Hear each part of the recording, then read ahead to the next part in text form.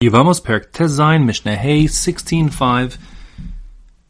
We now have additional leniencies, kulos, that apply to the testimony regarding a person having died to allow his wife to remarry. The Mishnah says, "Afilu shama min hanashim omros."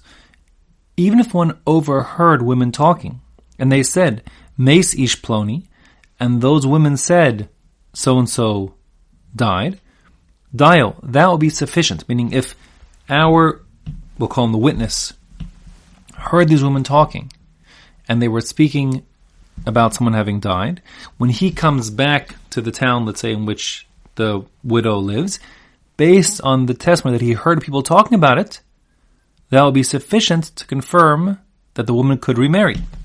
That's an extraordinary leniency. It actually is a combination of three extreme leniencies. First of all, normally we don't allow a witness to testify on something he didn't see firsthand, and this is certainly second-hand information. Second of all, normally the source of the information has to be a man, not a woman. Here we have women talking.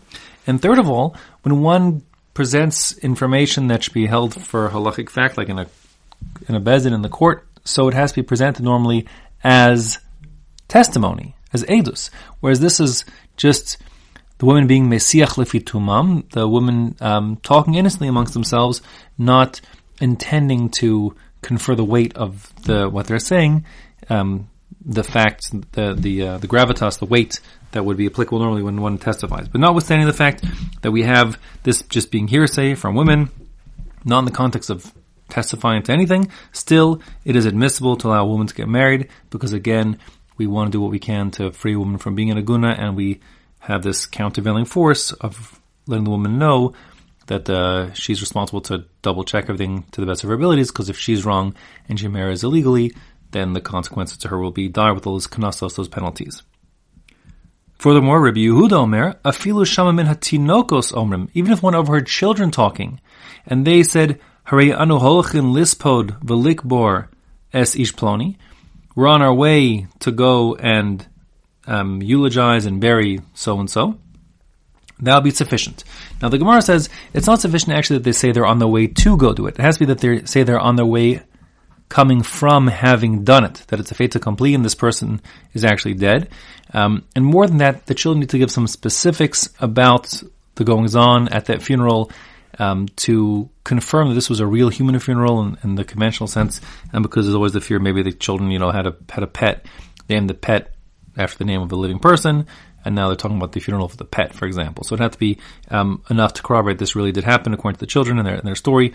But if one overheard children speaking about a funeral that had just happened, and it seems clearly that it was a funeral in the normal sense of the word, so that would be enough to now this person who overheard the children to report back to the bezdin by where the widow lives that he has his testimony, and that would be enough to allow her to remarry.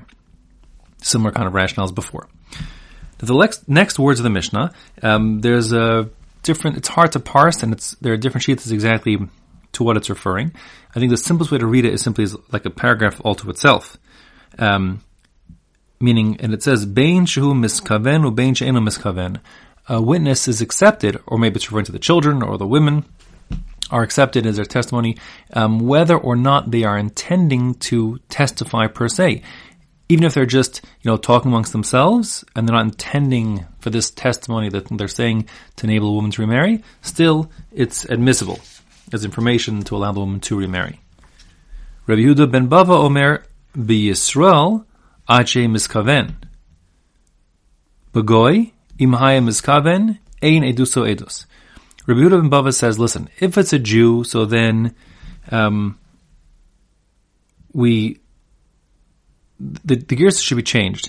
Although our Mishnah says ad shiehei, until he does, but the proper gears based like on as the Rishonim have it, as it's in our Gemaras, is afal pi shehu miskaven. Even though he is intending to testify, it doesn't make it worse. We rely on the Jew because that's what the Jew is doing. In contrast, uvagoy, if the non-Jew is testifying, imhayim miskaven, if his intention is to allow this woman to remarry, then ein edus edus, we don't accept that testimony because we're suspicious he has something up his sleeve. Why is he trying to help this woman out? Maybe he's got some nefarious agenda, and therefore we don't accept his testimony. In contrast, if the Gentile were speaking lefitumo, if he were just speaking innocently about the death of so-and-so, not knowing that what he's talking about would have ramifications to his wife remarrying. So then overhearing that conversation would be information which would be admissible in the Beis Din to allow this woman to remarry.